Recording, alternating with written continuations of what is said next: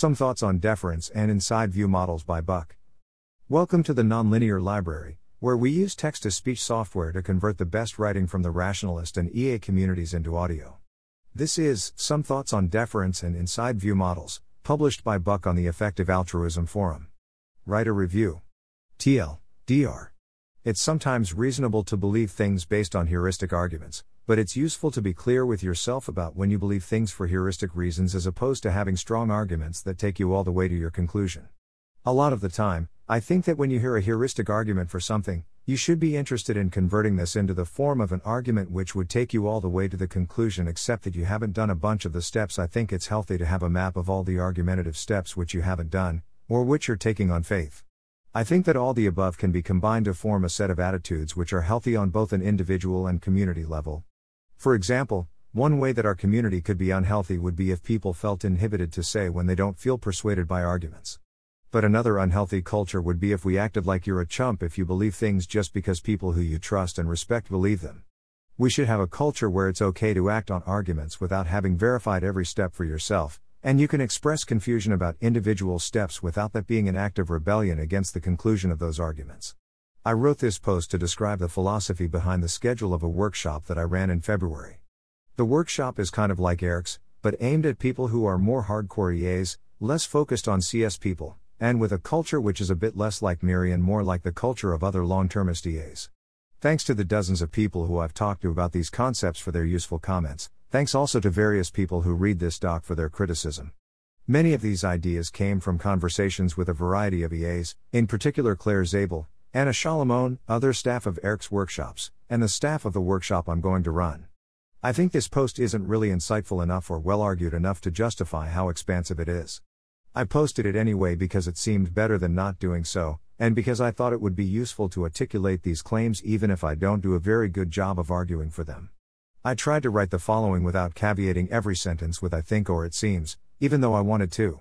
I am pretty confident that the ideas I describe here are a healthy way for me to relate to thinking about EA stuff. I think that these ideas are fairly likely to be a useful lens for other people to take. I am less confident but think it's plausible that I'm describing ways that the EA community could be different that would be very helpful. Part 1, Ways of Thinking. Proofs versus proof sketches. When I first heard about AI safety, I was convinced that AI safety technical research was useful by an argument that was something like superintelligence would be a big deal. It's not clear how to pick a good goal for a superintelligence to maximize, so maybe it's valuable to try to figure that out. In hindsight, this argument was making a bunch of hidden assumptions. For example, here are 3 objections. It's less clear that superintelligence can lead to extinction if you think that AI systems will increase in power gradually. And before we have AI systems which are as capable of the whole of humanity, we have AI systems which are as capable as dozens of humans. Maybe some other crazy thing, whole brain emulation, nanotech, technology-enabled totalitarianism, is likely to happen before superintelligence, which would make working on AI safety seem worse in a bunch of ways. Maybe it's really hard to work on technical AI safety before you know more about the technology that will be used to build AGI than we currently know. I think that all these objections are pretty reasonable. And I think that in fact there is a pretty good answer to all of them. It seems like in hindsight it worked out well that I was instantly credulous of the AI safety argument. Given that 10 years later I'm still convinced by it, I don't want to criticize myself for epistemic moves which empirically worked fine. But I think it was a mistake for me to not realize that I didn't have an end-to-end story for AI safety being important. I just had a sketch of an argument which was heuristically persuasive. I'm reminded of the distinction between proofs and proof sketches in math. In a proof, you're supposed to take care of all the niggling details, while in a proof sketch you can just generally gesture at the kind of reason why something might be true. I think it's correct to believe things when you can't spell out the whole argument for them. But I think it's good to be clear with yourself about when you're doing that as opposed to when you actually know the whole argument, because if you aren't clear about that, you have problems like the following. You will be worse at reasoning with that argument and about that argument. By analogy, when I'm studying an intellectual subject like economics or math or biology, I'm constantly trying to prevent myself from having a false illusion of understanding of what I'm reading, because if I only have a fake understanding I won't be able to apply it correctly. If you are in a conversation where that argument comes up, you might repeat the argument without understanding whether it's relevant. If you hear a counter-argument which should persuade you that the original argument is wrong, you might not realize that you should change your mind. If you talk to people about the argument and then turn out to not understand it, you'll look like an arrogant and careless fool, This reflects badly on EA when it happens, and it happens often. I am particularly guilty of having done this one. I think it's particularly healthy to sometimes try to think about the world in terms of end-to-end arguments for why what you're doing is good. By this I mean trying to backchain all the way from your work to good outcomes in the world. Sometimes I talk to people who are doing work that won't be very helpful. I think that often they're making the mistake of not thinking about the end-to-end picture of how their work could be helpful. For example, once I asked an AI safety researcher, suppose your research project went as well as it could possibly go, how would it make it easier to align powerful AI systems? And they said that they hadn't really thought about that. I think that this makes your work less useful. A key move here is the noticing your confusion move, where you realize that an argument you believed actually has a hole in it. Knowing where the sorries are. Here's an obnoxious computer science metaphor. I've spent a bit of time playing around with proof assistants, which are programs which allow you to write down mathematical proofs in a way that allows them to be automatically checked. Often when you're using them, you break down your proof into multiple steps. For example, perhaps you prove A, and that A implies B, and that B implies C, and then you join this all together into a proof of C, or maybe you show that A is true if both B and C are true, and then you prove B and C, and now you have a proof of A. While you're in the middle of proving something, often you want to know whether the overall structure of your proof works before you have filled in all the details. To enable this, theorem provers give you a special keyword which you can use to tell the theorem prover, please just pretend that I have successfully proven this little thing, and then move on to checking other steps. In Lean, this keyword is called sorry. To prove a really complicated thing, you might start out by having the whole proof be a sorry. And then you break down the problem into 3 steps, and you write sorry for each. Slowly you expand out the structure of your proof, using sorries as you go as necessary, and then eventually you turn all of them into valid proofs. I think that something like this might be a good metaphor for how you should relate to doing good in the world, or to questions like, is it good to work on AI safety? You try to write down the structure of an argument, and then fill out the steps of the argument, breaking them into more and more fine-grained assumptions. I am enthusiastic about people knowing where the sorries are, that is, knowing what assumptions about the world they're making. Once you've written down in your argument, I believe this because Nick Bostrom says so, you're perfectly free to continue believing the same things as before, but at least now you'll know more precisely what kinds of external information could change your mind. The key event which I think does good here is when you realize that you had an additional assumption than you realized, or when you realize that you'd thought that you understood the argument for X but actually you don't know how to persuade yourself of X given only the arguments you already have. Small clarification, many small arguments. In contrast to when you're doing mathematical proofs, when you're thinking about real life, I often think that it's better to come to conclusions based on weighing a large number of arguments, rather than trying to make one complete calculation of your conclusion. See cluster thinking versus sequence thinking, or fox versus hedgehog's mindset. I structure a lot of my beliefs this way. I try to learn lots of different arguments that feel like they're evidence for various things, and I am interested in the validity of each argument, independent of whether it's decision relevant. So I often change my mind about whether a particular argument is good, while my larger scale beliefs shift more gradually. Bonus miscellaneous points. Learning someone's beliefs, versus scrapping for parts. 2 ways you can relate to some talk you're listening to. Learning their beliefs. You try to become able to answer the question, what would this person say about how useful it is to have EA-aligned people in various parts of the government? Alternatively, you can scrap them for parts. You can try to take little parts of the things that they're saying and see whether you want to incorporate them into your personal worldview based on the individual merits of those little parts. You shouldn't always do the latter, but, due to time constraints, you also shouldn't always do the former, and it's healthy to have a phrase for this distinction. This is related to the KFAR style looking for cruxes method of conversation.